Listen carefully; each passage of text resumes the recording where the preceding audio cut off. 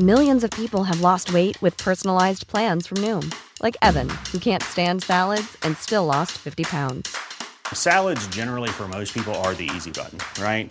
For me, that wasn't an option. I never really was a salad guy. That's just not who I am. But Noom worked for me. Get your personalized plan today at Noom.com. Real Noom user compensated to provide their story. In 4 weeks, the typical Noom user can expect to lose 1 to 2 pounds per week. Individual results may vary. Hey, I'm Ryan Reynolds. Recently, I asked Mint Mobile's legal team if big wireless companies are allowed to raise prices due to inflation. They said yes. And then when I asked if raising prices technically violates those onerous 2-year contracts, they said, "What the f*** are you talking about, you insane Hollywood ass?" So to recap, we're cutting the price of Mint Unlimited from $30 a month to just $15 a month. Give it a try at mintmobile.com/switch. $45 up front for 3 months plus taxes and fees. Promo rate for new customers for limited time. Unlimited more than 40 gigabytes per month. Slows full terms at mintmobile.com. Since 2013, Bombas has donated over 100 million socks, underwear, and T-shirts to those facing homelessness. If we counted those on air, this ad would last over 1,157 days. But if we counted the time it takes to make a donation possible, it would take just a few clicks. Because every time you make a purchase, Bombas donates an item to someone who needs it. Go to bombas.com/ACAST and use code ACAST for 20% off your first purchase. That's bombas.com/ACAST, code ACAST.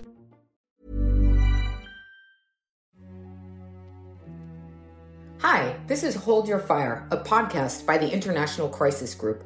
I'm Naz Modirzadeh. And I'm Richard Atwood. Today we're going to talk about Somalia. We're going to talk about whether Somalia could face something similar to what just happened in Afghanistan. In Afghanistan, foreign, mostly US troops pulled out and the Taliban took over. Could that happen in Somalia? In other words, if the African Union forces currently propping up the Somali government left the country, would al-Shabaab, the al-Qaeda-linked militant group that's been fighting an insurgency for about a decade and a half, would it seize power in Mogadishu, much as the Taliban has in Kabul? A political and security crisis is threatening to destabilize the country once again, and now security forces are taking sides. The security situation continues to be of grave concern. Al-Shabaab remains a serious threat, manifesting the ability to plan and execute complex attacks. There's certainly plenty to worry about. Al-Shabaab has been resurgent over recent years. It controls vast tracts of the Somali countryside and infiltrates even areas outside its control, including Mogadishu. Somali political elites often focus more energy on squabbling over power and resources than fighting the insurgency or winning over Somalis by better governance. These political rifts undercut efforts to build a credible Somali army. Donor fatigue is also setting in. The European Union pays for much of the African Union force. It says its funding will drop next year and signals clearly that it can't bankroll the operation indefinitely. Little suggests that Somali security forces could keep al-Shabaab at bay were AU troops to withdraw.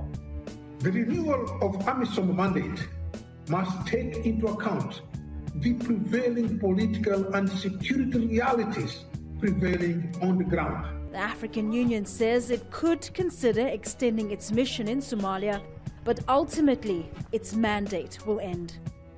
So is Somalia on track to be the next Afghanistan? Could a group linked to al-Qaeda seize power on what's arguably the most strategic piece of coastline in East Africa? To talk about this, we're delighted to welcome Omar Mahmoud, Crisis Group's Somalia expert. He's been covering the country for a long time. He's actually just written a piece on this very topic, and we'll link to it in the show notes. Omar, welcome on.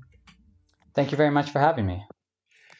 So, Omar, let's start by talking about the reaction in Mogadishu to what's happened in Afghanistan. You were, I understand, in the Somali capital when the Taliban overran Kabul, seized power in Afghanistan. What was some of the reactions from people there? Yeah, it was really interesting being there at that particular moment. And you know, I think you saw a range of views about whether this holds parallels for Somalia or not. But, you know, the telling thing, I think, was that it came up in just about every conversation. And so clearly people were watching what's going on in Afghanistan quite closely. Amongst politicians and some of the elites, there's clearly this concern that the international partners might have a similar level of fatigue when it comes to Somalia. And so they see it as a worrying parallel. There's widespread consensus that Somali security forces on their own aren't ready to stand on their own feet, and so very much concerns if something happens to the AU mission, as you mentioned. And one of the major presidential candidates told me point blank that the international community's conclusion that the Afghanistan investment is not paying off directly, it very much applies to them, and he thought there needed to be some more awareness raising internally around that. It was also clearly a major topic of discussion amongst international actors working in Somalia as well. A good number of actually do have some experience in Afghanistan. Omar, could you tell us a little bit about how al-Shabaab itself has responded? I mean, what's it said about the Taliban takeover? So al-Shabaab's clearly, broadly, I think the movement and its supporters have championed the Taliban takeover. Its messaging has very closely talked about, followed the Taliban offensive over the past few months and really celebrated their capturing of Kabul. And, from what we hear from, reports of celebrations within al-Shabaab territory as well.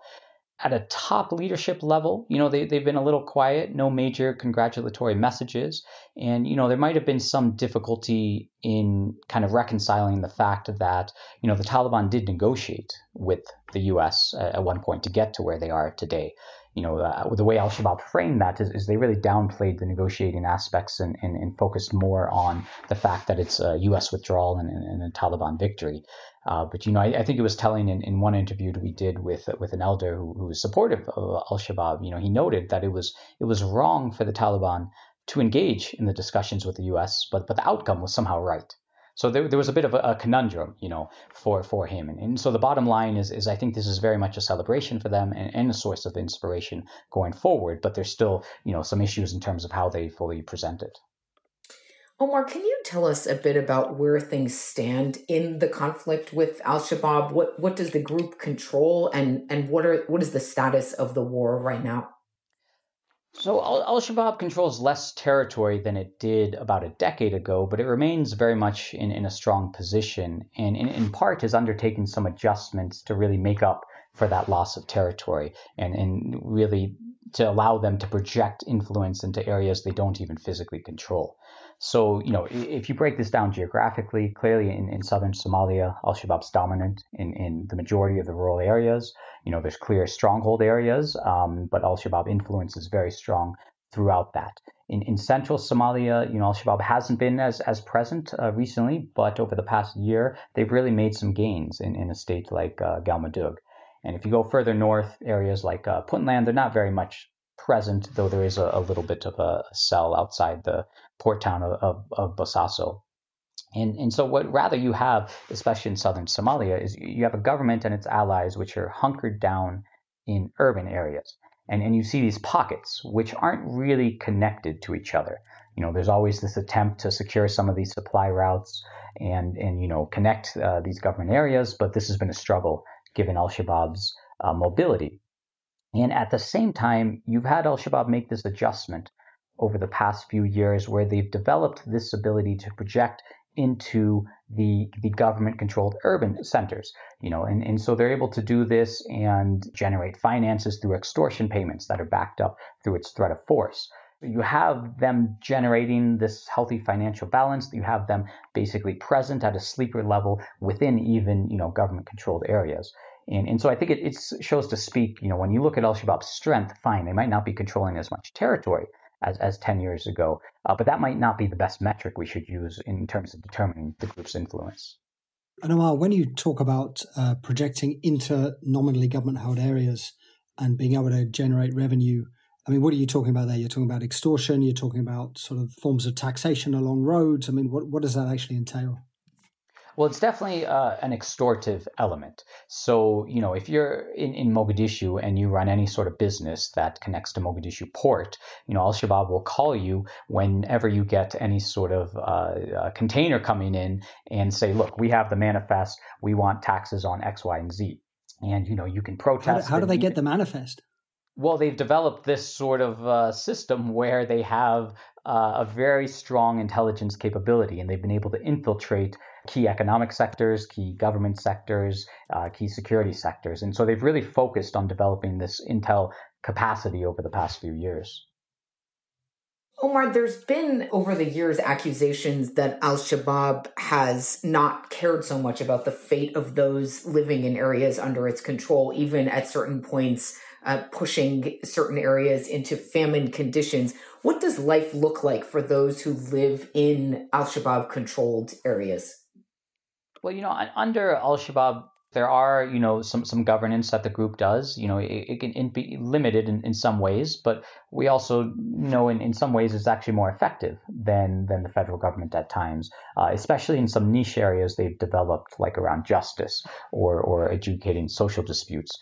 Beyond that, it might be a bit limited. They've developed things like an education curriculum, but it very much, spews out the propaganda and sort of their interpretation of Islam. And so you see a less in terms of, broader services beyond that. But, to be honest, the bar in Somalia is quite low, though, because you've had a situation where the central government collapsed over 30 years ago, more than 15 years before al-Shabaab came into the picture. And so their ability to implement some sort of stability and a modicum of administration in those areas does generate, some support. But the flip side of that is I'll say al-Shabaab's not always, a broadly popular movement, because even though they offer some of these things, they also demand from the population, especially in terms of some of the extortion payments we've talked about in terms of recruitment. And so you see times where, that balance between what al-Shabaab offers and what it demands kind of flips. And so you do see cycles of resistance as well. And is there a sort of pattern now to al-Shabaab's recruitment? I mean, is there a certain demographic they're recruiting from, and is it just because people are angry at the government, or are there other things, other ways that Shabaab is recruiting? Yeah, so this ties in very much to what al-Shabaab kind of demands of the local population. So recruitment, especially in recent years, has kind of gone through at the very community level. Al-Shabaab will go to a certain clan elder and say, we need X number of youth to join our movement, and expect, that clan to hand over. And so that's where you see sometimes some resistance. And so it's almost, sort of forced recruitment in that sort of sense. On the other side, though, al-Shabaab also has been quite strategic to target, smaller clans or clans that have been marginalized within Somalia's clan system, minorities, and really kind of come to them and make an appeal to say, we can be a vehicle for you to reverse your marginalization. We can serve as kind of the defender of your clan. And so they're able to attract some support that way as well. So there's a couple different angles to it, but it can be a little predatory, but it can also tap into some existing, grievances and demands. And so the picture you're sort of painting is that in areas that are just solely controlled by al-Shabaab, maybe the people don't like the group, but it provides some basic sort of dispute resolution and, maybe basic services. In areas outside its control, in urban centers, we'll talk about in a moment, but there the risk is sort of attacks by Shabaab. But there's parts of the country where there's fighting, right, between Shabaab and either the African Union Force, AMISOM, or the Somali National Army. So what does it sort of look like on front lines? Yeah, I mean, in these contested areas, that's where you see, the brunt of sort of the violence ongoing, and you have this back and forth battle. And, these can be quite fluid. These can shift, throughout the country. For example, there's operations ongoing right now outside of Mogadishu, kind of the further outskirts. Earlier, there was this operation in central Somalia as well. You see that kind of shift. And in those areas, it's quite difficult, I think, for local populations that get caught in between. And in particular, we see this cycle where the federal government and its allied forces are able to push al-Shabaab from a certain area, or al-Shabaab kind of melts away before they even show up. But after, they liberate that, they're not able to hold it for that long. And they wind up retreating, and al-Shabaab marches in, back in sometimes immediately. And so that can lead to recriminations for the local population as well. And it really disincentivizes working with, the government in the future if they don't see kind of that staying power, that staying, ability on their behalf. So that population very much gets caught in the middle. So let's talk about al-Shabaab's enemies, the African Union forces, the Somali National Army. How is that working? How are operations against al-Shabaab being formulated and carried out? Yeah, so you have a number of different security entities which, in theory, are all opposed to al-Shabaab, but that doesn't mean that they're always coordinating and working with each other. So, of course, you have the African Union forces, which are spread out throughout the country and have bases, throughout areas where al-Shabaab is present or nearby. They're working with Somali National Army forces, but it's hard to talk about the Somali National Army as a coherent unit as well. The army, consists of a number of different entities. Some are getting trained by different external actors, whether that's the US, Turkey, the EU. And so it's hard to really have some sort of coherence within that and some sort of even coherence in terms of their doctrine, in terms of their operations as well. At a federal level, federal member states have their own forces. Some of these are basically, other clan forces that have been integrated at a federal level. Others, maybe a little more professional in a area like Puntland. But then you go even further down, and there's local clan forces as well in each area. So it really kind of depends on where you are in terms of what force is present and how they're interacting with each other. And so, Amal, when you say member states, what we're talking about are federal units within Somalia, like Somalia's regions, essentially. Exactly. Somalia has a federal system in which there's different member states and then a federal government that's supposed to oversee them on top of that. But, at the end of the day, I'd say, this patchwork really complicates the ability to undertake a cohesive and coherent operation against al-Shabaab. So sometimes you see attacks happening maybe in one part of the country and you see al-Shabaab members flee and they show up in a different part of the country. But that, there's no operation ongoing there. And so you see that, that disconnect. And a lot of that obviously also relates into the politics of the situation as if there's no political agreement, people stick to the forces that they have. They tend not to integrate them as well. Is your sense that the fragmentation that's occurring in Somalia, is it because there is a lack of overall leadership of the forces? Is it because there are too many actors? What explains the challenges facing those fighting al-Shabaab? Well, I think the central challenge is a lack of a political sort of agreement and settlement. And I think that then spills over into the security sphere. And so, for example, we have in 2017, this document, A National Security Architecture, was developed for Somalia, which was going to pave the way for the integration of federal member state forces with the federal regional forces, and really pave the way for a bit of more coherent force. Now, that document's never been implemented. Since 2017, we've had divisive politics between the federal government and the member states that have really put that whole thing on hold. And so when you see those politics, it spills over into the security realm and prevents you from developing that sort of coherence that's really necessary to take on a group like al-Shabaab, which, also has its internal divisions, but, honestly shows a greater deal of coherence than its adversary. The tensions between the government of President Farmajo in Mogadishu and some of these member states have got considerably worse over the past few years. Yeah, absolutely. I think the tensions between the federal government and the member states are what we call the center and the periphery has always been there, because there hasn't been a clear settlement in terms of how you share power and resources within this federal system. But under the Farmajo administration, they've become quite exacerbated to the point where it's become the dominant sort of frame in the country and really held up progress on a number of areas, security being one of them.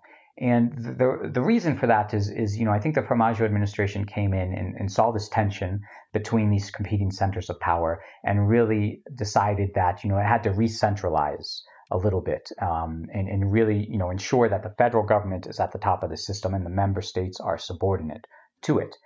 And their approach to do this was quite aggressive.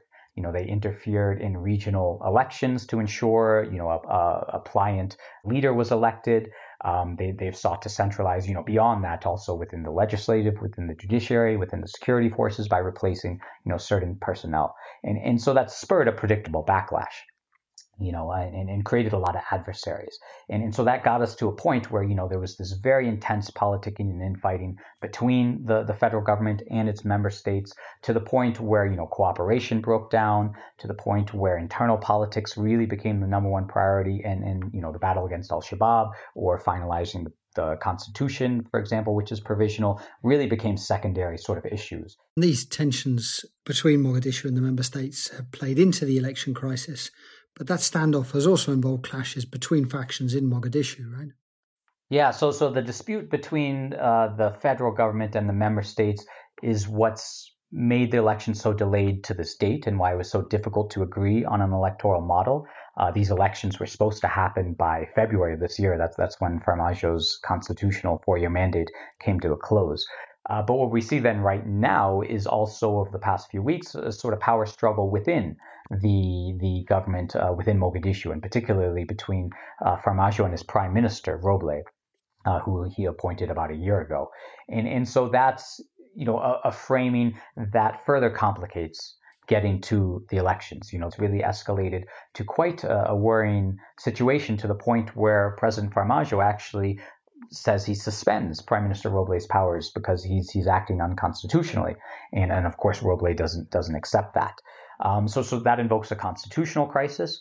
It invokes a security crisis at some level. We had a near clash, about a week ago at the intelligence headquarters, where both leaders had appointed rivals there. And, there's a worry that if this doesn't get under control, that could continue. And of course, it obviously affects electoral implementation as well. And this infighting has done more than just upset the elections, from what I understand, right? Especially over Farmajo's tenure, it's been an enormous distraction from efforts against al-Shabaab.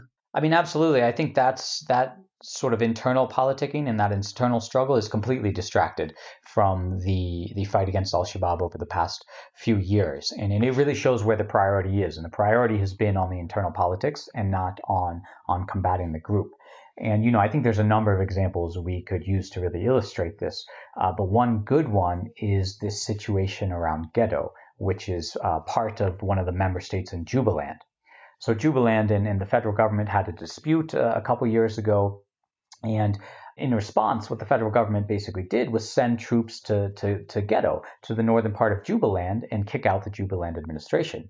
Now, these were troops that were trained for counterterrorism purposes, that were trained to combat the al-Shabaab group. And so rather you have them taking part of Gedo from the Jubaland government, or occupying it, and you have Jubaland and the federal government now facing off against each other, while no one's paying attention to al-Shabaab.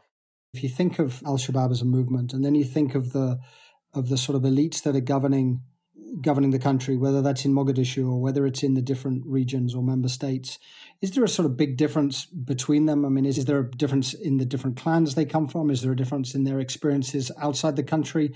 I mean, is it right to see al-Shabaab as something that's distinct from the rest of the governing class?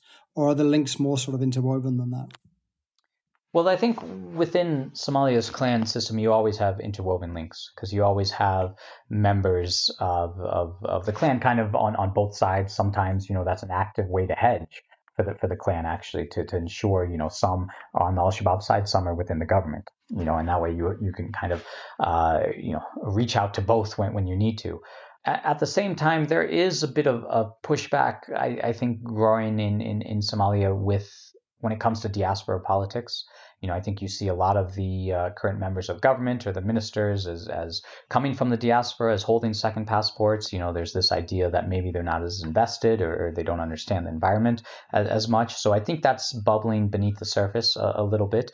Perhaps it's come up a bit more in recent years, as Farmajo was also diaspora from the United States. And so that frame is definitely there, and that's something al-Shabaab can also use to play into its own narrative of how it portrays the federal government. It always says this is an externally implanted force, particularly Western, on Somalia.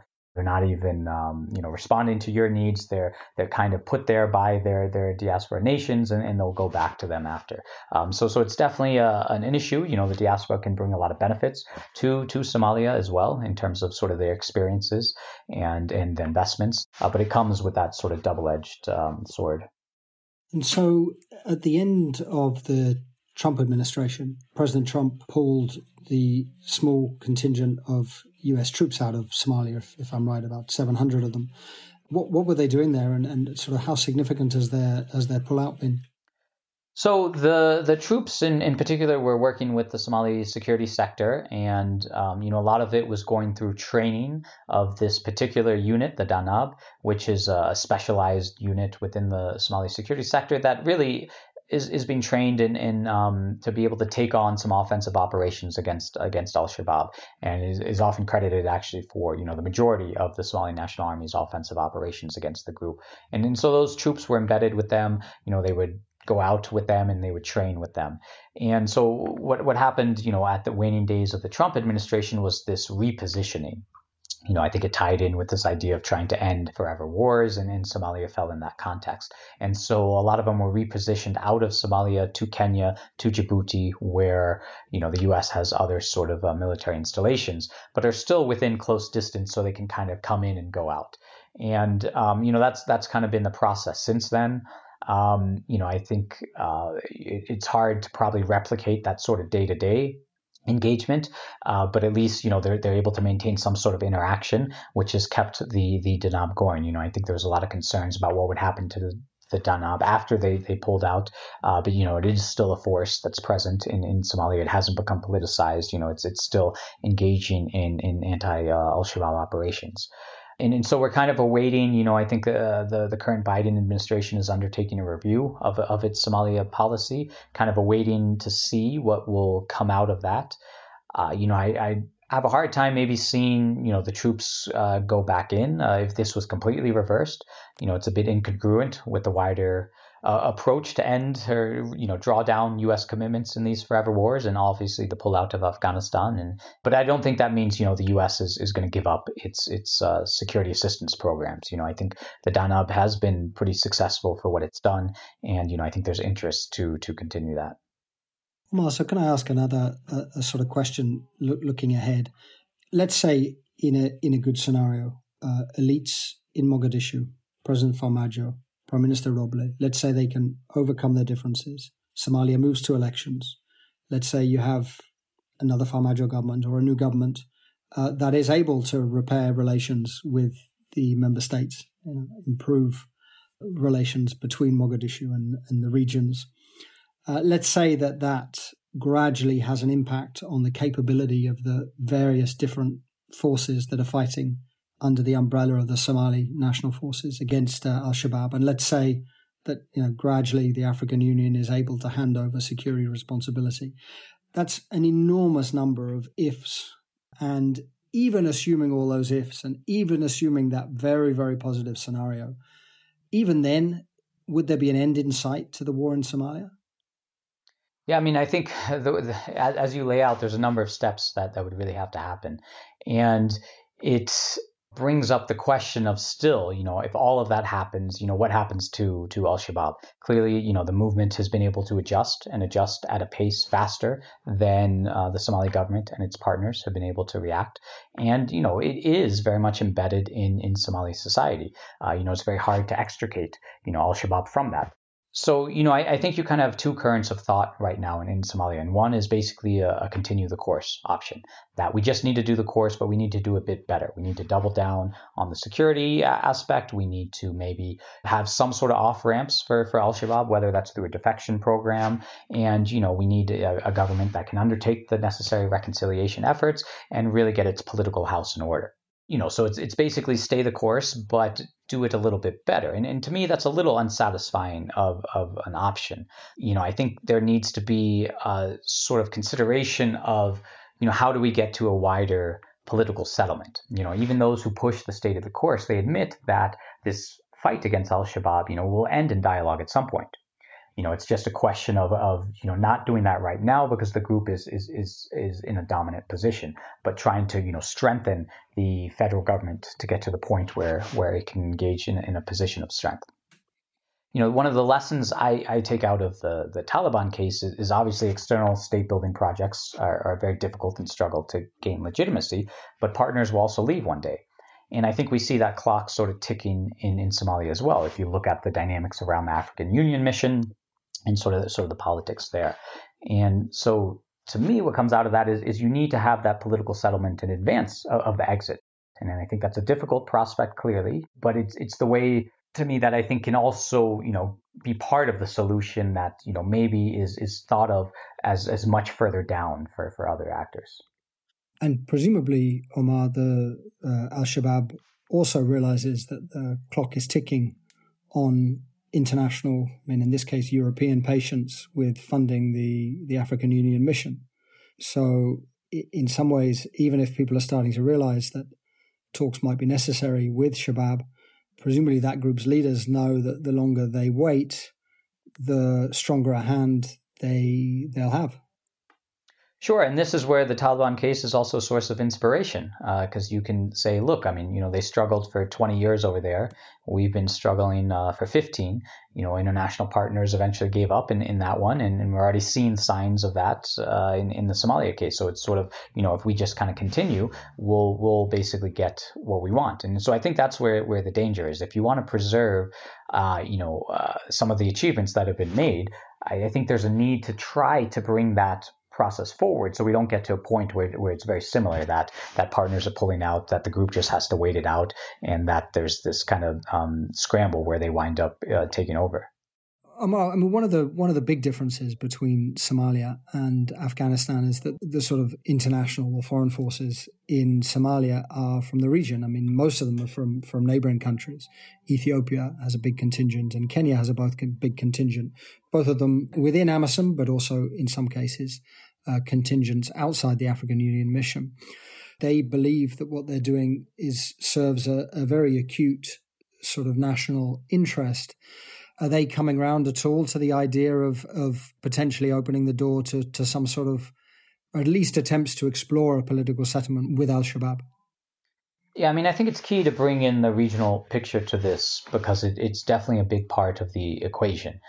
And I don't think you could have a federal government moving forward with any sort of engagement with Al-Shabaab sustainably if it didn't bring in the region behind it. I think you would really have to have that coherent approach, and that's why there's a number of steps that probably have to happen before you get really to that engagement question, but which is why maybe we push to think about that strategy and think through those steps.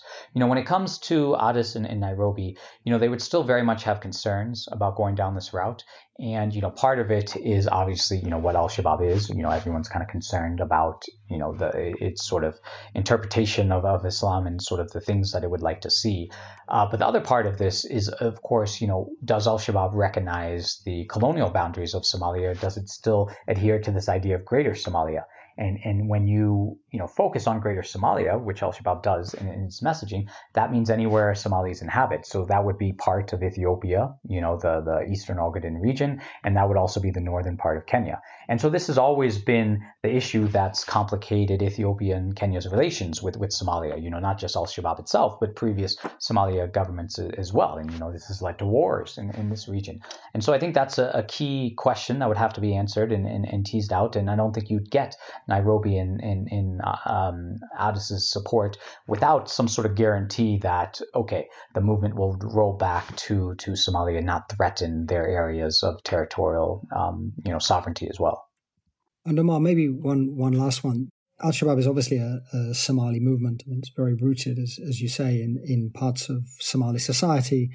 Abu Ubaidah, who's the current leader, most of the other leaders are Somali, even if some of them have fought abroad at times.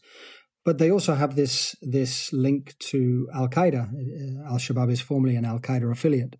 So in principle, they espouse the same transnational goals that Al-Qaeda does, even if on a day-to-day basis, they're still very focused on Somalia or on the Horn of Africa, on the region. What do you make of the relationship with Al-Qaeda? What does that mean for Al-Shabaab? Yeah, I think this is a key question, and obviously one of the key hurdles when we're talking about sort of engaging the group as well, this relationship with Al-Qaeda and what that means. And, Al-Shabaab has maintained a very, steadfast fealty to Al-Qaeda since they publicly emerged with this Pledge of Allegiance in 2012. It was challenged quite a bit with the emergence of the Islamic State, both externally with a lot of overtures from the Islamic State to al-Shabaab to kind of leave al-Qaeda brand and come over their side, but also internally. And they very much repressed anyone in the organization expressing that sort of interest. And so you saw them double down, very strongly at that moment. But it then raises an interesting question as to why. What does al-Shabaab really get out of that relationship right now? We don't see al-Qaeda core really supporting the movement very strongly. I think al-Shabaab is a very self-sufficient, local movement in terms of how they're generating financing. The sense I get is there's probably two reasons why this relationship continues. One is the al-Qaeda brand still brings some benefit to al-Shabaab, and whether that's recruiting locally, within the region, al-Shabaab can always kind of tap into the Somali element. But if it wants to go beyond that, in Kenya, Tanzania, for example, where there's still some foreign fighters within Somalia, that al-Qaeda brand can tie into that. It can say it's part of the global struggle, and this is, the regional representation of that. And the other element we should look at is it's not necessarily the relationship between al-Shabaab and al-Qaeda core, but rather al-Shabaab and some of the affiliates of al-Qaeda, and so particularly al-Qaeda in Yemen, where al-Shabaab has historically had a closer relationship. We've seen some material and manpower kind of floating between those. This ties into the wider dynamics of where, you have a lot of the arms trafficking from Somalia coming from Yemen as well.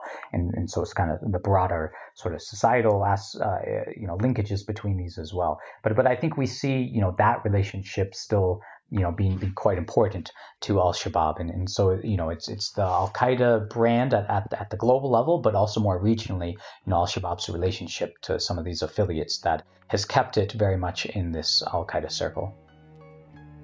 Omar, thanks so much for coming on. Thank you. I very much appreciate the opportunity.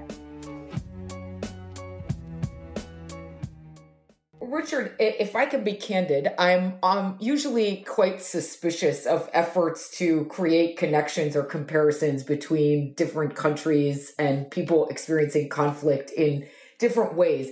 But tell me a little bit about what you think is important about comparing the situation in Somalia to Afghanistan. What do you see as some of the important similarities we need to recognize and talk about? Yeah, of course, you're right. I mean, there's always dangers in trying to draw comparisons between what are inevitably very different places, different wars. But as Omar talks about, I think some of the parallels in Somalia are quite striking. Sort of basic equation of an entrenched and determined Islamist insurgency, an elite in the capital, a governing elite that many Somalis don't view as legitimate, or that at least struggles to win support among big chunks of the population, backed up by a foreign military force, feeble Somali security forces, strong signs that international patience is waning. Now, of course, there's many differences. I mean, you could point to many. Al-Shabaab doesn't have the foreign relations that the Taliban did, the safe havens in Pakistan, the ties to other governments. Al-Shabaab, to some degree, has regional aspirations in a way that the Taliban doesn't or didn't. Plus, the foreign forces that are fighting with the government are from neighbouring countries who maybe have higher stakes in Somalia than the Americans did or ended up having in Afghanistan. So, of course, there's plenty that's different. But I think that basic equation, a government or even a political order whose survival relies on foreign military power, that comparison, I think, holds. And first, I think then it's hard to see sort of how the whole edifice, and I think our concerns about this predated what happened in Afghanistan, but it's hard to see how the whole edifice survives if African Union forces pull out. But I also think it's harder, as Omar said, to defend the conventional approach, that if only Somali elites would resolve their differences, if only you could build a credible national army, if only the government started performing better, that then there might be light at the end of the tunnel, that Shabaab might be defeated. I think it's hard to see that as anything but an illusion now. I think if you were more cynical, you could say that in reality, everybody knows this is a fantasy, that in reality, this is just a containment strategy. It's designed to keep an Islamist militant group with regional ambitions at bay and hope that something changes in the future, but without much expectation that's actually going to happen. But it's been enormously costly. I mean, this has been an approach that's meant Somalia has been at war now for years. And it looks ever less sustainable. It looks that the Europeans are not going to pay for it. in perpetuity. Now, maybe Ethiopia or Kenya would deploy without the African Union force, pay for it themselves, but I think that would still be quite difficult for them to do. And obviously, Ethiopia has its own problems at the moment.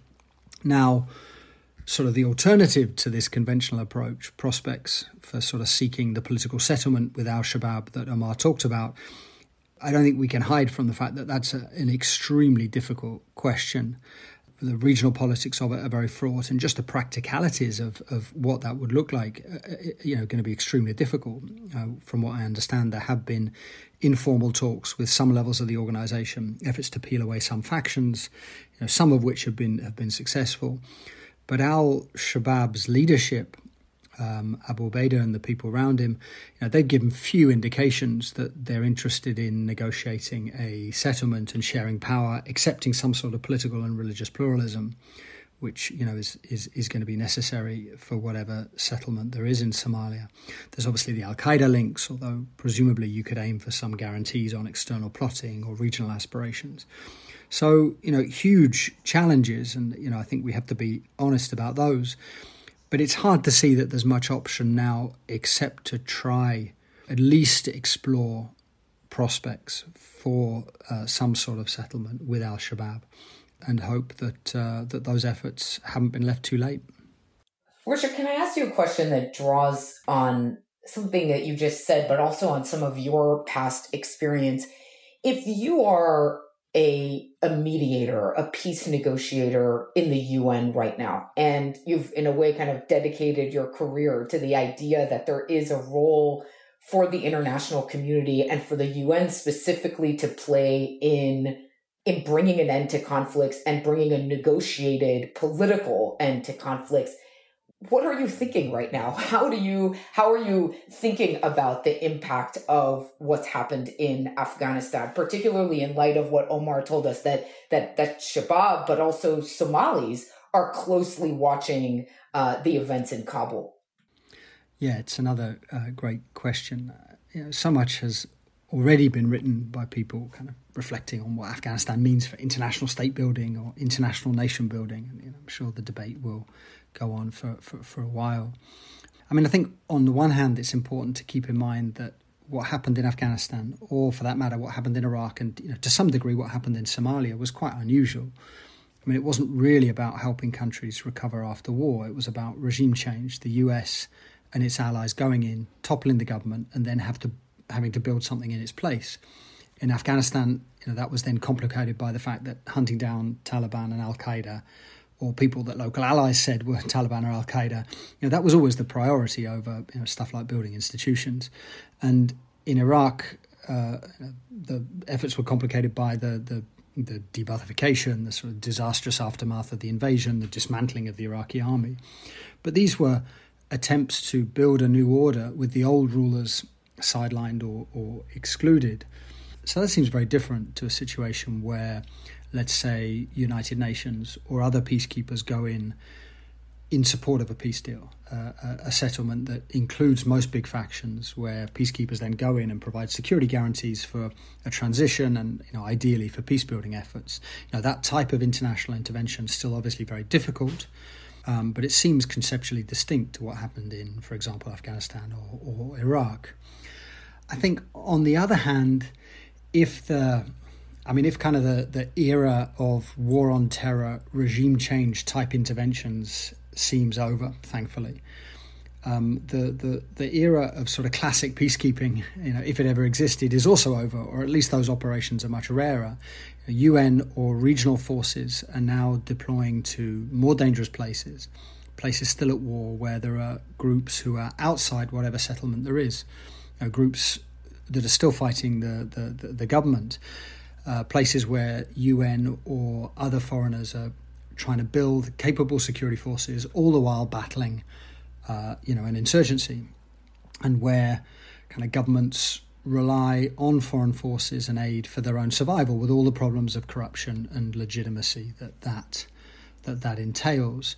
So I think Afghanistan, well, first of all, I should say that obviously the priority for Afghanistan has to be addressing the terrible humanitarian situation, the economic collapse, and rather than thinking through what it means for elsewhere. But if you are going to reflect on that, then I think that although Afghanistan was the product of a certain moment of history that's now passed. And, obviously in some ways quite unique to that moment. There's still plenty about what happened there that people who are involved leading international efforts elsewhere, plenty that they can sort of reflect on and frankly worry about.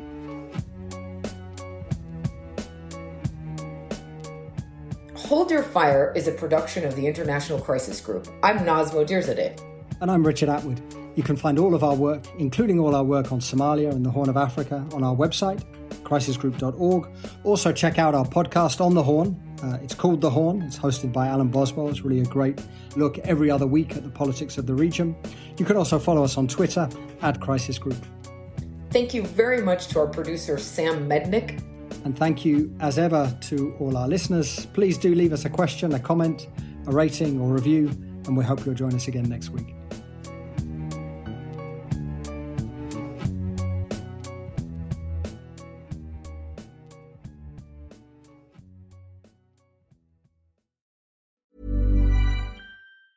Normally, being a little extra can be a bit much. But when it comes to healthcare, it pays to be extra. And United Healthcare makes it easy with Health Protector Guard fixed indemnity insurance plans. Underwritten by Golden Rule Insurance Company, they supplement your primary plan, helping you manage out-of-pocket costs without the usual requirements and restrictions like deductibles and enrollment periods. So when it comes to covering your medical bills, you can feel good about being a little extra. Visit uh1.com to find the Health Protector Guard plan for you. Hey, it's Danny Pellegrino from Everything Iconic. Ready to upgrade your style game without blowing your budget? Check out Quince. They've got all the good stuff, shirts and polos, activewear, and fine leather goods, all at 50 to 80% less than other high-end brands. And the best part? They're all about safe, ethical, and responsible manufacturing. Get that luxury vibe without the luxury price tag.